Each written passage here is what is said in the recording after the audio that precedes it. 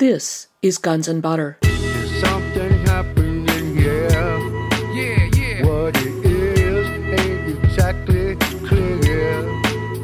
There's a man with a gun over there. The reason I want to talk about a deep state is to suggest that there is a zone of government which is not under the secure control of the public state and which is in a position to influence and shape the policies of the public state. And I would suspect, though I can't prove it, that Gladio might be an example of that, because Gladio had huge consequences, particularly in Italy and Belgium and Turkey, but Norway, other countries, it was a very widespread program, and obviously it was American in its conception and origin. I'm Bonnie Faulkner. Today on Guns and Butter, Peter Dale Scott. Today's show, the CIA, Drugs, and the Deep State. Peter Dale Scott is a poet, researcher, and author of The War Conspiracy, JFK, 9/11, and the Deep Politics of War, The Road to 9/11, Wealth, Empire, and the Future of America, Deep Politics and the Death of JFK, Crime and Cover-Up, the CIA, the Mafia, and the Dallas Watergate Connection, and his latest, The American War Machine, Deep Politics, the CIA Global Drug Connection, and the Road to Afghanistan, which is the subject of today's program. Peter Dale Scott, welcome. I'm glad to be on the show. In your book, American War Machine, you state that, quote, a major thesis of this book is that the numerous authors who have written about a shadow government in the United States have usually neglected or underrepresented the role of the global drug connection in its development, meaning, of course, the shadow government. Yeah. Would you say that the emphasis in your research on the global drug connection is what separates you somewhat from other writers who deal with what you have termed the deep state? I think not all of them. Two authors leap out as doing the same sort of thing. One would be, of course, Alfred McCoy.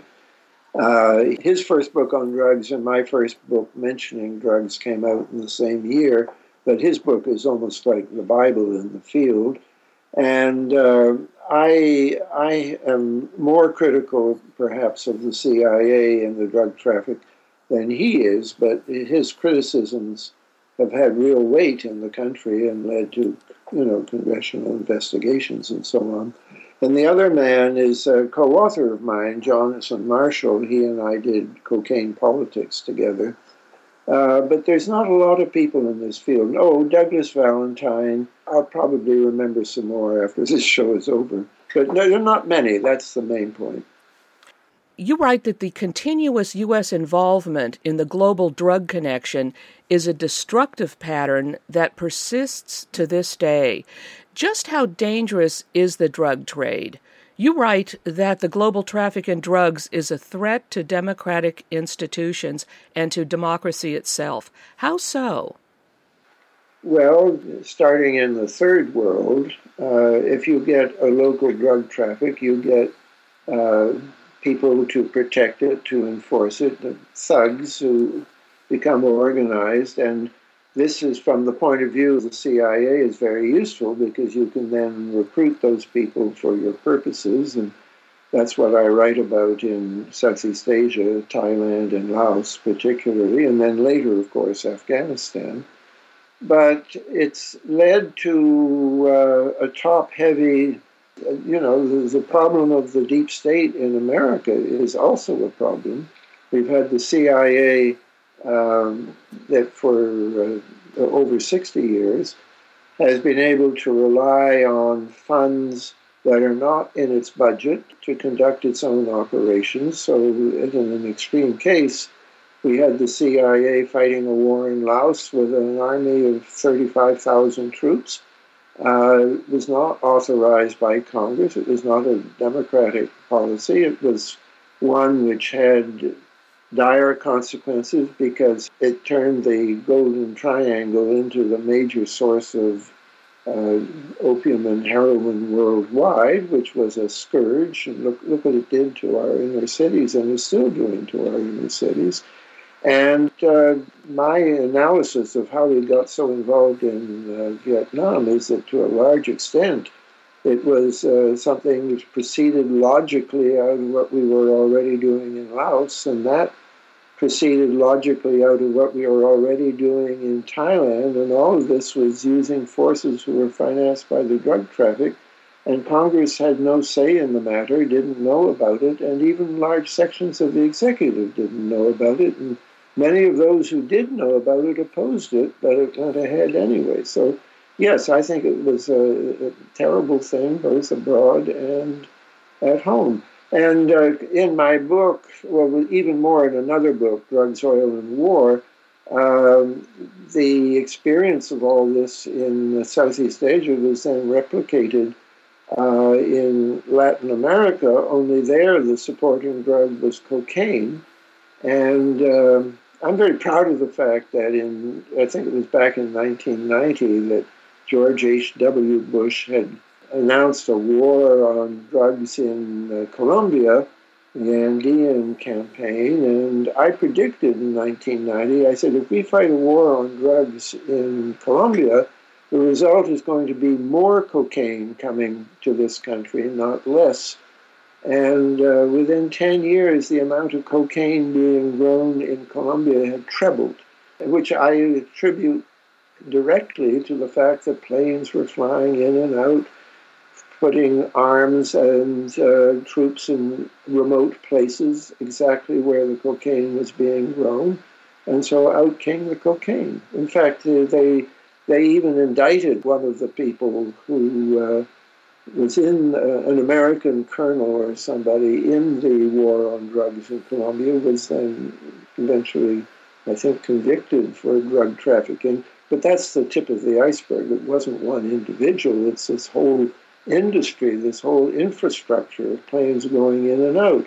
And that's why Afghanistan also, once we started backing people there, was transformed into the source of 90% of the world's heroin, replacing the Golden Triangle, where we were no longer active as we had been before. It sounds like what you're saying is that the war on drugs itself led to an explosion in drug trafficking. Do you think that's the case? Well, that's a very oversimplified but essentially true, I think, account of what has happened.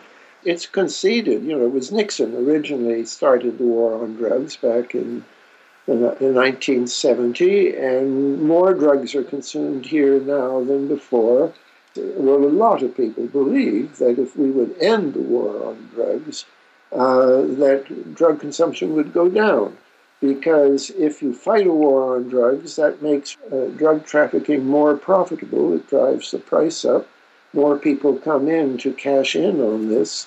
And conversely, I think, we're beginning to see now an easing off in the case of marijuana. And Mexico, the worst era in the whole drug situation for Mexico has been in the last decade, whereas tens of thousands have died in drug wars. And although some of that profit is in cocaine, most of it is from marijuana. So let everybody grow his own little plant, and you would get rid of something which is a social scourge in the sense of crime, prostitution, people shooting each other. All of this, I would say, you could say, is a consequence of the war on drugs. The scale that it's at is a consequence. Did the U.S. Marshall Plan to rebuild Europe after World War II have anything to do with Operation Gladio, the stay-behinds, who staged false flag terror targeted to incriminate leftists in Europe? And if so, where was the funding for Gladio coming from? Was the CIA skimming money from the Marshall Plan? The Marshall Plan was, I didn't say this in American War Machine because I didn't know it then. I don't know that it was known at all publicly, but we now know that the legislation establishing the Marshall Plan had a secret codicil in it, which perhaps most of the legislators weren't aware of, that a significant slice, maybe 10% or so, of Marshall Plan funds were in fact to be for covert operations in Europe. I can't prove that it went directly to Gladio. I think we can talk about Gladio later. But for all CIA operations in Europe for some years, it was regularly, they sent out something called the Economic Cooperation Administration, ECA. ECA administered the Marshall Plan funds, and some of the people in ECA were CIA, and I think actually Richard Bissell, came back from ECA, joined the CIA, and moved right up to the top of DDP and ran the Bay of Pigs. So that the Marshall Plan was a way of funding covert operations. And what this means is that, I've been thinking about this in terms of the deep state. The CIA is supposed to be part of the system of checks and balances of the state because Congress is supposed to have the power of the purse. And that means that maybe only a small group of people in Congress, those who are cleared at the highest level, can see what programs are being authorized and what not. But the CIA isn't dependent, never has been dependent on funds from Congress. It has always had access to funds from abroad, even before the Marshall Plan. The very first CIA operation of any consequence was in Italy in 1948, the Italian election. They were worried the communists were going to win. And very well, the communists might have won if it hadn't been for, I think it was $10 million, at least $10 million of money came from the CIA, but it wasn't congressionally authorized money. It was captured Axis funds, which had never been turned in to anybody's treasury, but were just kept by intelligence agencies. There wasn't a CIA, of course, at the time the funds were captured, but when the CIA was finally created in 1947, they had access to these funds, and then they had access to the Marshall Plan funds, and you can carry this right down to the present day. They have always had access to funds not voted by Congress. And instead of Congress controlling the CIA, it is very much the reverse, because some of those funds, let's take profits from the drug trade, for example. The drug trade became very big in Thailand, thanks to the Thai police, who were essentially created and supported and armed and trained and everything by the CIA. And you had enormous profits in Thailand in the 1950s from the drug trade. And some of those profits were channeled to a man called Paul Helliwell in Miami. And he was a lawyer, and he had the title of being His Thai Majesty's consul in Miami. He was also the man who would set up the infrastructure for the CIA for the armies in Southeast Asia who were trafficking drugs. And he would then distribute the funds. Some of it went to Democrats, some of it went to Republicans, but profits from the drug trade were going to members of Congress, and they didn't even know it was drug profits. They just thought of it as money from Thailand, so it was somewhat cleaned up or laundered by the time it reached them. But you see the difference in the balance of power.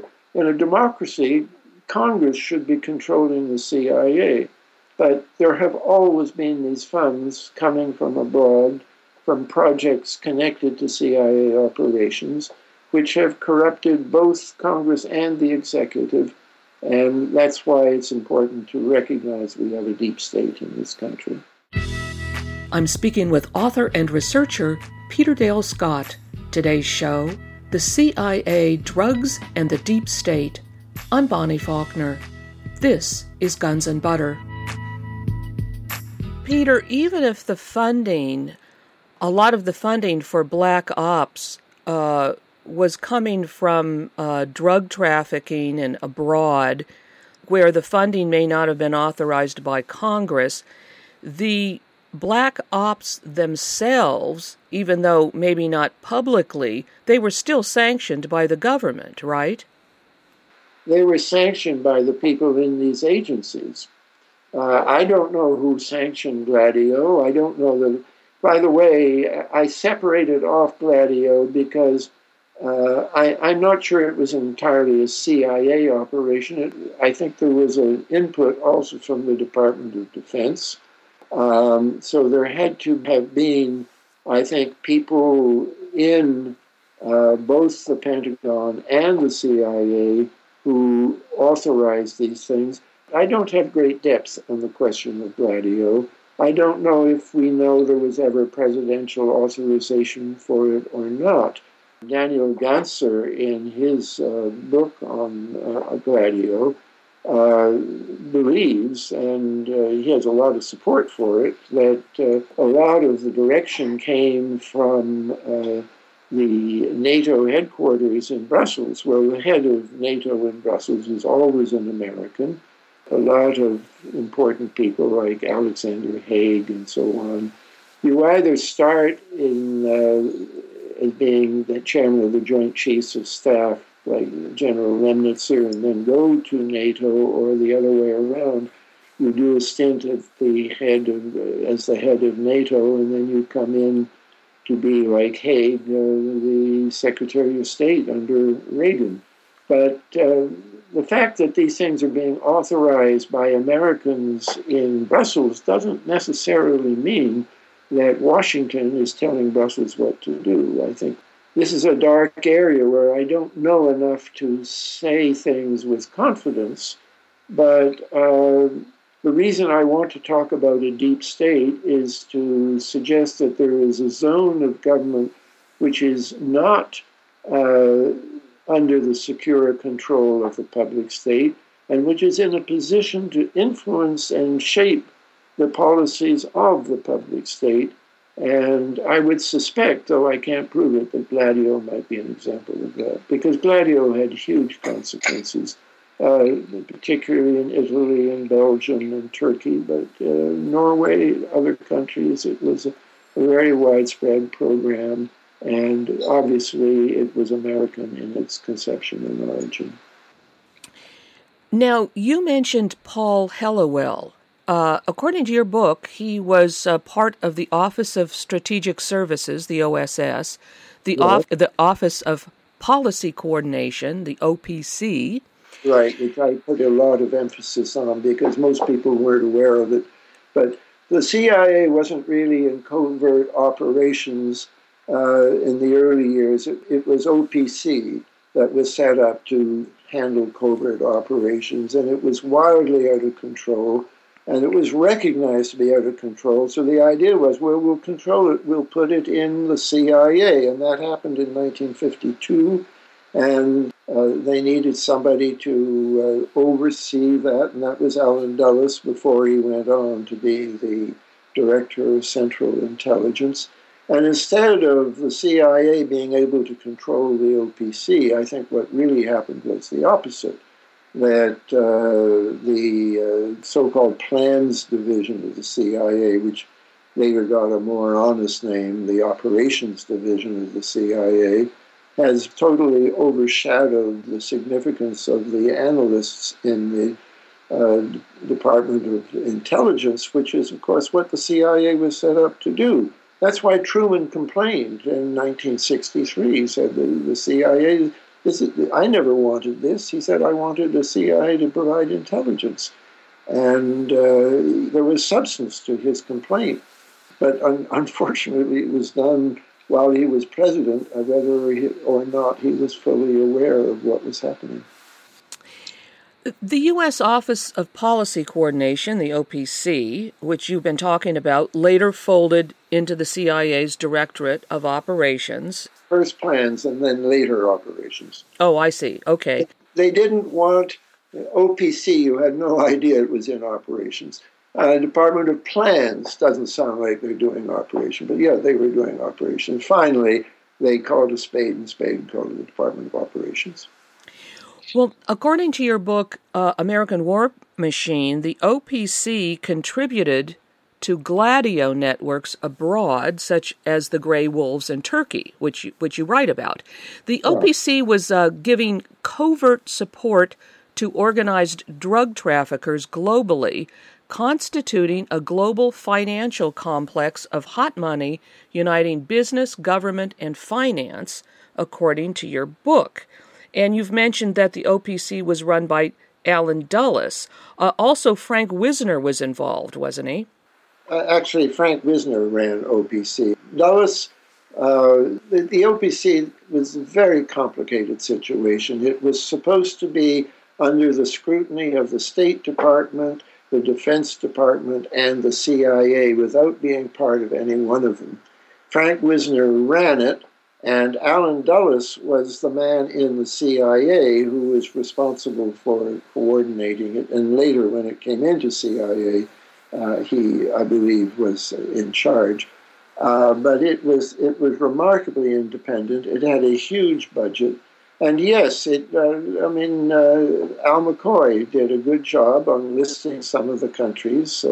OPC was involved with drug traffickers in Marseille and Corsican drug traffickers. It was involved with drug traffickers in Italy. It was the Grey Wolves. I'm not quite sure when that began, whether it was OPC or CIA, but the Grey Wolves were drug traffickers. And then, of course, the most systematic thing of all was in Southeast Asia, centered in Thailand, but involving Burma and Laos. And it was a huge operation there because that was building up the drug trade. I mean, the people in Europe were just distributors of drugs, but I think, I'm doing this from memory, I have it in the book, but I think that production of drugs for the global market in Thailand, in the Golden Triangle, that's to say Southeast Asia,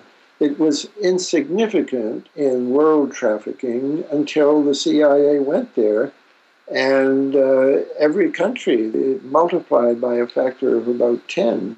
Some people say as much as 1,200 tons of opium a year were being grown at the end, and it had been really much less than that, I think under 100 tons when the CIA began in about 1950. And, of course, you mentioned Paul Helliwell, who was part of the Office of Policy Coordination, the OPC. Do you consider Helliwell to be the principal architect of the post-war CIA drug connection? I do consider him to be an important post-war architect, absolutely. As to whether or not he was formally in the OPC, there's some difference of opinion about that, and it's hard to pin down. What we do know for a certainty was that he was a lawyer in Miami, and as a lawyer in Miami, he helped set up proprietary companies for the CIA, which then became the infrastructure of the drug traffic. There were at least three, but I'll name two. The first one was something called CAT Inc., which was short for Civil Air Transport. They took over Claire Chennault's airline and created a base for it in Thailand, and those supplied the planes that flew arms into Burma to support the Kuomintang KMT armies there that initially were supposed to fight communist China, but turned out to be totally incapable of even fighting local militias in China. So they just settled down and ran the drug traffic in Burma. And then there was another company in Bangkok, Sea Supply Inc., SEA Supply, short for Southeast Asia Supply Inc., and Sea Supply would buy the arms and things which the army in Burma needed. Now, this is being somewhat misunderstood, even by myself at one stage. When it became obvious that these KMT armies in Burma were not doing anything to fight China, but were growing drugs. And when the Burmese government complained about this, America then officially broke its connections with these armies. But it was an interesting thing about the planes in Cat Inc. By the way, Cat Inc. became Air America. Everybody, I think, knew about it in the end as a CIA airline. But the planes were 40% owned by the CIA.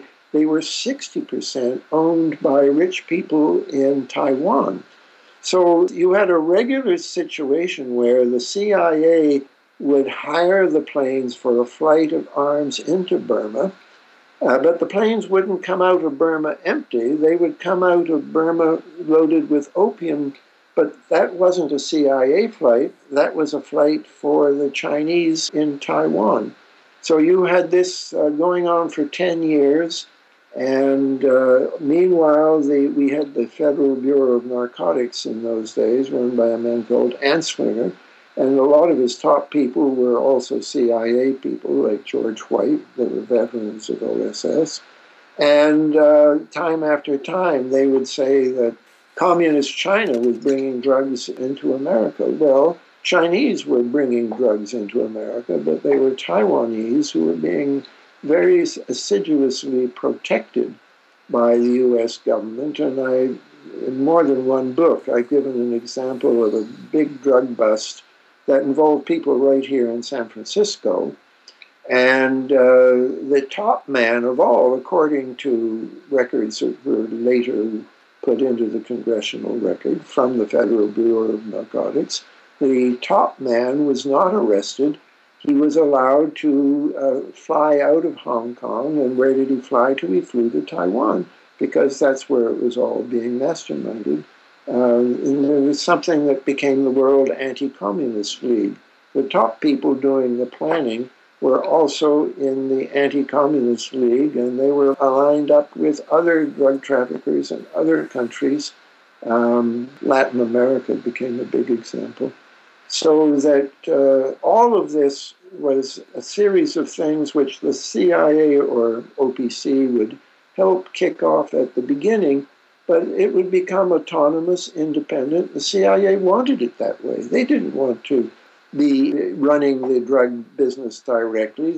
Their charter was to set up operations that were covert, that were plausibly deniable, and they created, in the fashion I've just described, they created a plausibly deniable relationship to the drug trade in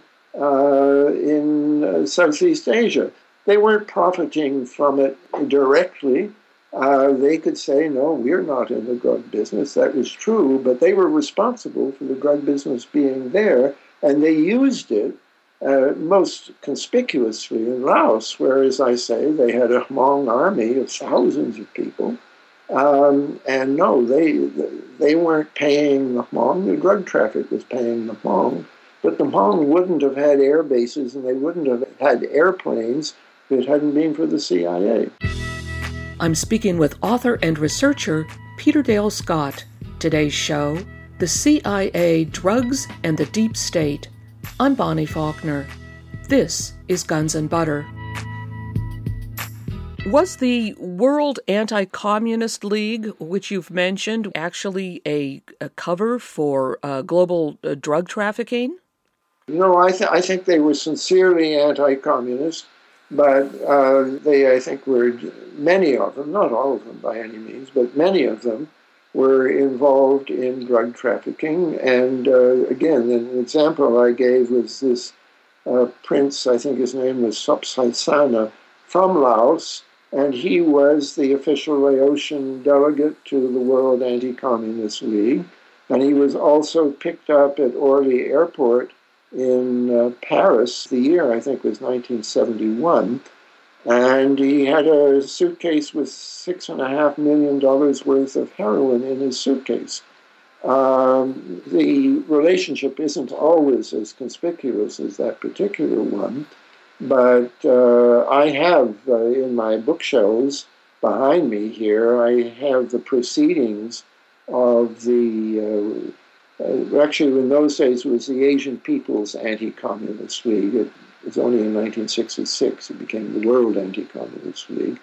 And I just check off all the names on the side who are either involved in drug trafficking or involved in very dirty covert operations in their country, or maybe both together.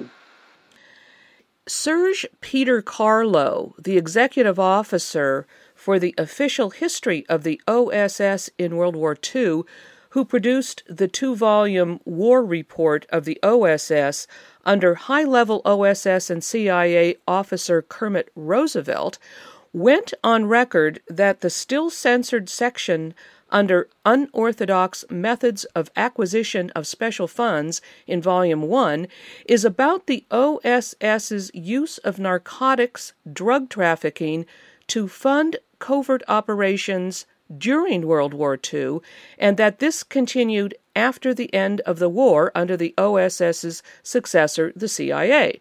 In your research into narcotics drug trafficking to fund U.S. covert operations, have you come across any other sources that this goes back to the OSS in World War II? Yes, it's a long time since I've looked at that material, but my memory of it is that actually it was Axis funds generally, some of which were narcotics and some of which weren't. Something that's not very well understood, even though a lot has been written about it, is what happened in Italy in 1945 when Allen Dulles negotiated against his government's instructions, because America agreed at Yalta in 1944 that there would be unconditional surrender. And meanwhile, Allen Dulles had developed links to people in the SS, and especially a General Wolf. And this is called Operation Sunrise, and the kind of sort of a normal version of it for American consumption is that it was to negotiate a surrender of the troops in Italy, which finally happened 1 week before the general's surrender. And that's true as far as it goes, but it's the tip of the iceberg, because what Wolf was in charge of, he was in charge of the Ostmark, and the Ostmark, as drawn by Hitler, involved Italy and the South Tyrol and essentially a big chunk, if not all, of Austria. And the SS, in the last weeks of the war, moved all their gold into Austria. They robbed the biggest bank in Berlin and took all its gold down to Austria. And the Croatians, who had their own, because they were a Nazi ally in the war, and they moved their gold into Austria.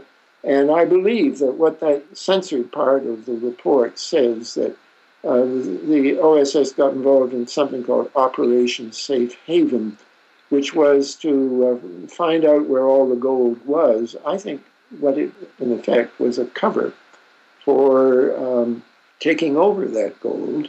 And we do know that the very first CIA operation, this is even before OPC has been created in June of 48, the spring of 48, the Italian election, was paid for with captured Axis resources. Whether that was narcotics or not, I don't know. But we do have it from official sources that it was captured Axis resources. So that was a source of funds for the CIA then, and a precedent then for using funds from the Marshall Plan and all the other successive things that happened later. Right, including perhaps Operation Gladio and all of the covert ops that spun off from that. Yes. I wouldn't be able to draw you a chart showing where Gladio fit in, but yes, obviously it was a covert operation, and at a time when we had funds to draw on for such operations. And then, of course, they would also, in the case of Turkey, at least become largely self-sustaining, because the Grey Wolves, I don't want you to think that Grey Wolves was Gladio. Grey Wolves was a drug trafficking right-wing organization that Gladio recruited Gladio people from. But the funding was taken care of because they were involved in drug trafficking. By the way, one of those people, this man Aja, is the man who was then recruited by somebody. There's debate by whom, but recruited by somebody to shoot at the Pope. Pope John Paul was attacked in 1981. And immediately the CIA in Washington and the Reagan administration say, aha, the wicked hand of the Kremlin behind this. The man who did all that propaganda was chiefly a man called Paul Henze, who had been the CIA man in Ankara, where they had set up this Gladio thing drawing on the thing. So it was a false flag operation, I think. And then you see, as you trace what happened to Aja through the years, as he was convicted and put in prison, and people would go talk to him, you do see Western intelligence connections. You don't see communist connections. Peter, earlier you mentioned Corsican drug traffickers and the end of World War II. Could you talk a bit about, back to Paul Helliwell, I believe he was involved in this, James Angleton, of course, of the CIA, the Corsican drug traffickers, Marseille, and the Lansky-Luciano global drug connection. Could you talk a bit about that? Okay, well, first of all, let's fix where Paul Helliwell was. During the war, he was in Kunming in Yunnan, China, which was so much at the heart of Chinese drug trafficking that that station actually paid their operatives in opium. That was a standard way. And a number of very interesting people, not just Helliwell, came out of that station. When he came to America, he set up a couple of banks in Florida, and his partner was a man called E.P. Barry. And the interesting thing about E.P. Barry is that he had been with OSS counterintelligence in Austria, working, according to a book I found, that he was working on Operation Safe Haven. So I've always wondered if some of that Axis money didn't end up in Paul Helliwell's banks in Florida. What we do know is that one of his banks, at least, was doing business with a bank in Switzerland, which was a bank used by a Meyer-Lansky. So you can talk about a Helliwell-Lansky connection, and you can certainly say that the drugs coming, they, of course, didn't come initially from France and Italy. They came through France and Italy, handled by the Italian mafia and the Corsican mafia, and really should say Sicilian mafia. Luciano, there's still a debate whether he was involved in the drug trade. I'm one of those who believe that he was. But certainly those mafias were involved, and when you trace the banking is a system of Meyer-Lansky banks that Paul Helliwell's banks interacted with, and eventually the CIA itself helped set up a bank in the Bahamas called Castle Bank. This is a bit later now, in the 1960s, but it's essentially set up to serve the needs of the CIA and to serve the needs of organized crime, and that the people on the mafia side goes directly to organized crime figures in Chicago.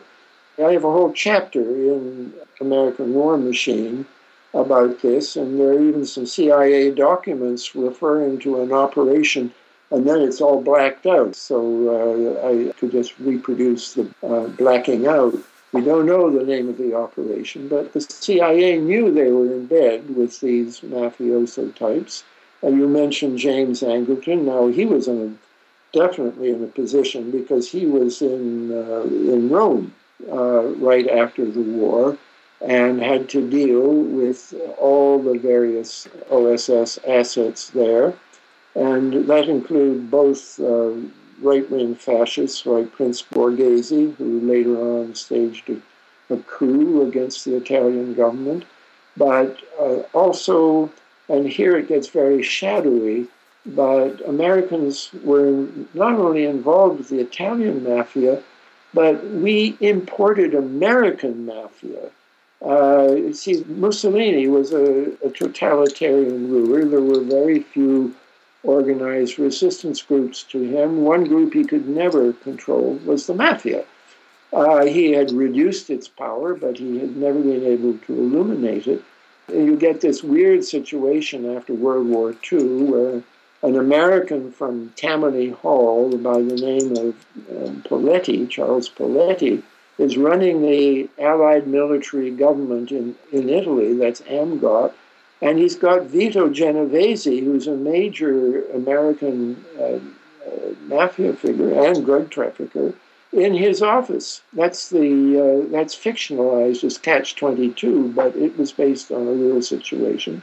William Donovan went to Italy in 1948. This is maybe before OPC is in business, and seems to have been involved, this is according to an Italian book, but a good one, in setting up American mafia figures who helped. There was a risk of a communist takeover in Sicily, and that was dealt with a quite major massacre. So it's very difficult to give you a tidy picture of how Angleton relates to all that, because, of course, it's all covert.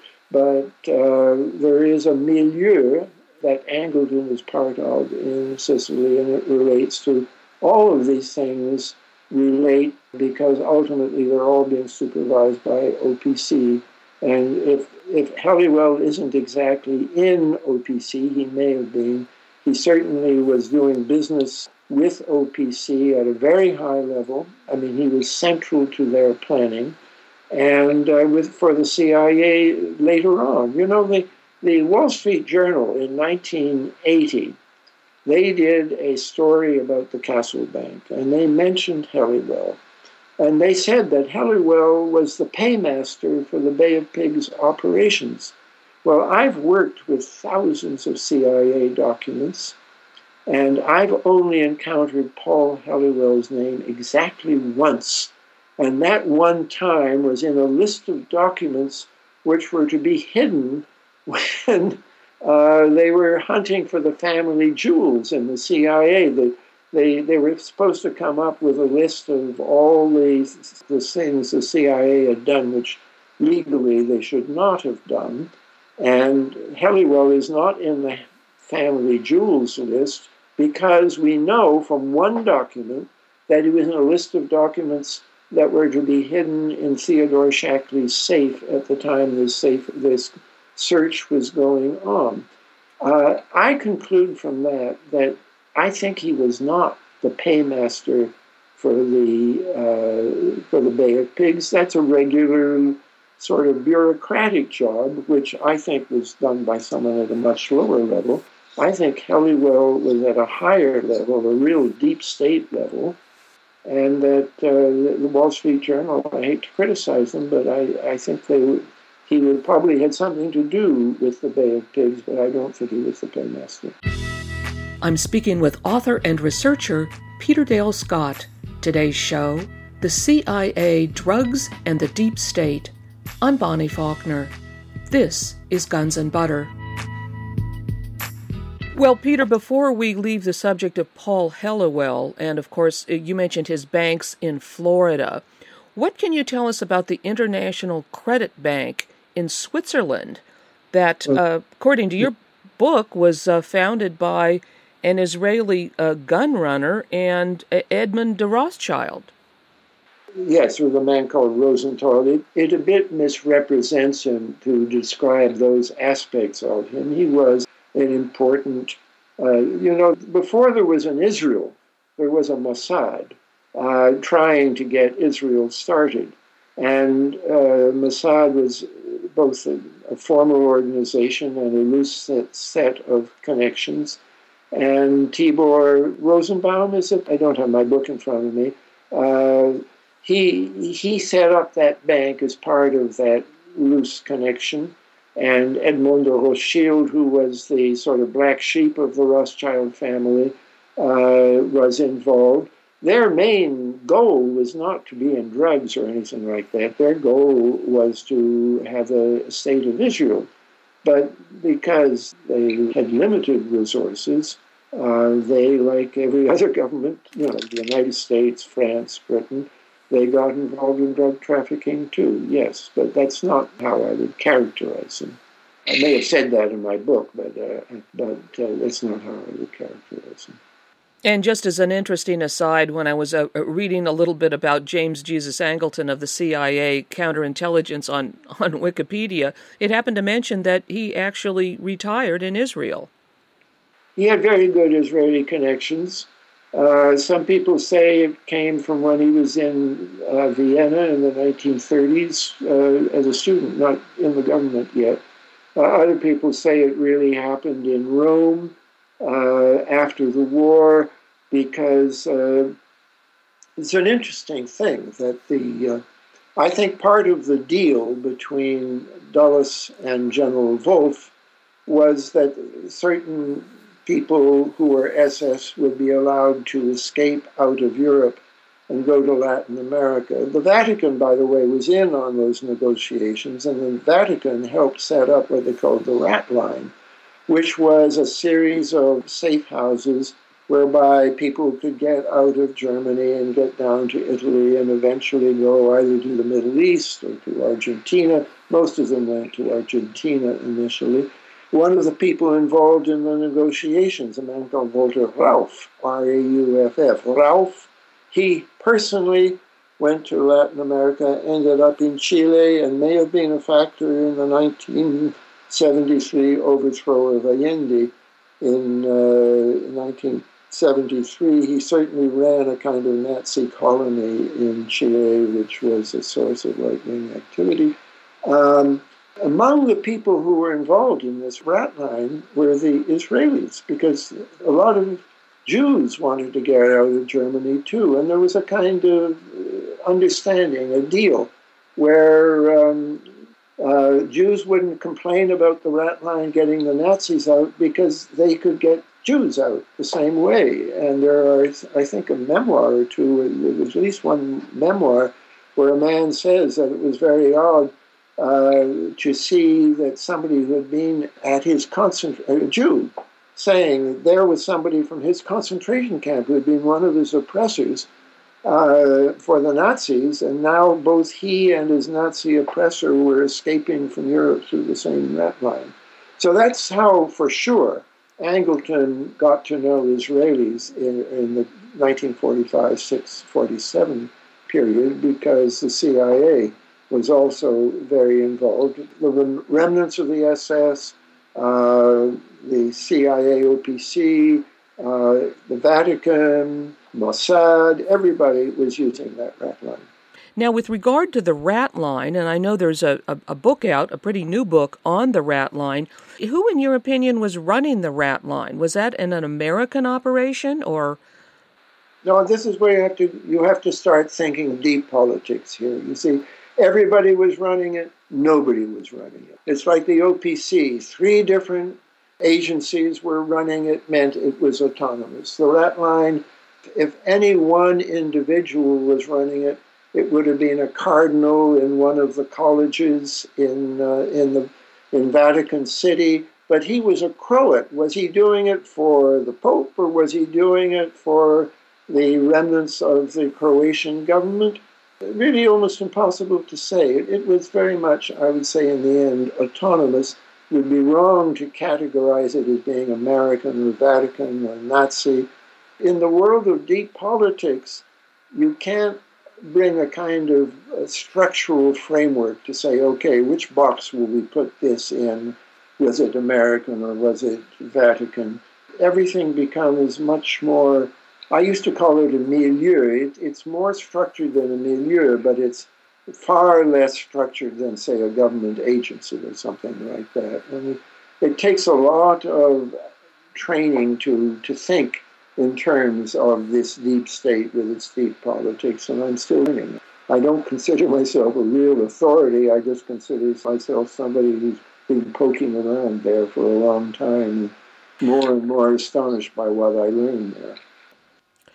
Well, with regard to the global drug trade, is there evidence that secret rendition flights to snatch and deliver victims to black sites such as Bagram were more importantly cover for the pickup and delivery of drugs by the U.S. government. Is there evidence of that? There is evidence that when the CIA had to fly people secretly, they weren't going to book a ticket on American Airlines or British Airways. They would turn to people who were in the covert flying business. Most of those people are arms traffickers or drug traffickers, and usually the two together, because there's a natural symbiosis in a trade where you fly arms into a disputed area, and drugs are grown in disputed areas, so you fly drugs out. And that's why when, for example, we started supporting a covert operation in Afghanistan in 1979, mostly in 1980, it was mostly trucking, but the trucks that took the arms in were the trucks that took the drugs out. And that's why fighting there made it so much easier to export the drugs that you were growing. And that's when Afghanistan, for the first time, became a major drug exporting area. I think in terms of America, Reagan's own official records showed that America had almost no drugs from the Golden Crescent in 1979, and that 60% of American heroin came from the Golden Crescent in 1980. That gives you an idea of how important covert operations are to drug trafficking. So the CIA, they have to, in Rendition, they have to turn an asset to planes. Well, they hire the plane to do something, but the plane belongs to a man who's either in the arms trade or in the drug trade or in both. So it's very likely that a plane that's involved in a Rendition flight may also have something else on board at the same time. The CIA hasn't decreed that. It's not a CIA decision, but you're hiring an airplane over which you don't have complete control. So you get an overlap of operations on that level too. I have seen the claim that Rendition flights involved drug planes, and I don't know anything more than that I've seen that point. You write in your most recent article that 70% of the $60 billion that the government spends on intelligence goes to private intelligence contractors, Booz Allen Hamilton, SAIC, etc., that the private intel contractors constitute a revolving door employment with government, and that Booz Allen is majority owned by none other than the Carlyle Group. That's true, yes. All of that is true. And Booz Allen, Allen Dulles became director of the CIA in 1953. Eisenhower took over, and that was a green light to the OPC people because Truman didn't like covert operations and had tried to restrain it. And 1953 is the year that Booz Allen Hamilton, well, in those days it was Booz Allen and Hamilton, and they, until then, had been a management consulting firm working with U.S. corporations in America. But 1953 is the year that the CIA goes big time in covert operations abroad, and in three countries in particular, the Philippines, General Lansdale, in Egypt, and Iran. And lo and behold, Booz Allen and Hamilton goes big time abroad in 1953, and the first three countries are the Philippines, Egypt, and Iran. And somebody like Miles Copeland, who helps Kermit Roosevelt, whom you mentioned earlier, overthrow the Shah of Iran in 1953, then leaves the CIA. Miles Copeland goes to Booz Allen Hamilton. And then after a while, he's working for Booz Allen Hamilton, which has contracts with oil companies around the world. He then takes a, quote, leave of absence, which I think is not a very real leave of absence from either agency, and goes to work for a man called Adnan Khashoggi, who becomes the richest man in the world from his profits from arms sales to Saudi Arabia, some of which profits are then kicked back into CIA operations, and some of them are kicked back into Khashoggi's personal budget. The richest man in the world starts funding American politicians, and that's probably a good way to end it, because we see how the deep state is controlling the politicians rather than the politicians controlling the deep state. Peter Dale Scott, thank you very much. Thank you, Bonnie. There's something happening here. Yeah. What it is ain't exactly clear. There's a man with a gun over there. I've been speaking with Peter Dale Scott. Today's show has been The CIA, Drugs and the Deep State. Peter Dale Scott is a former Canadian diplomat and English professor at the University of California, Berkeley.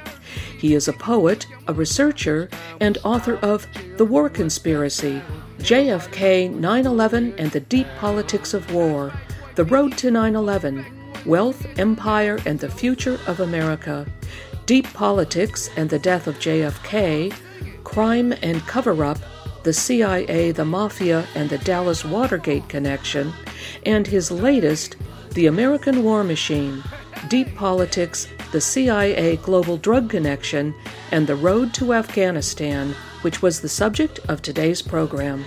His latest article is The State, the Deep State, and the Wall Street Overworld.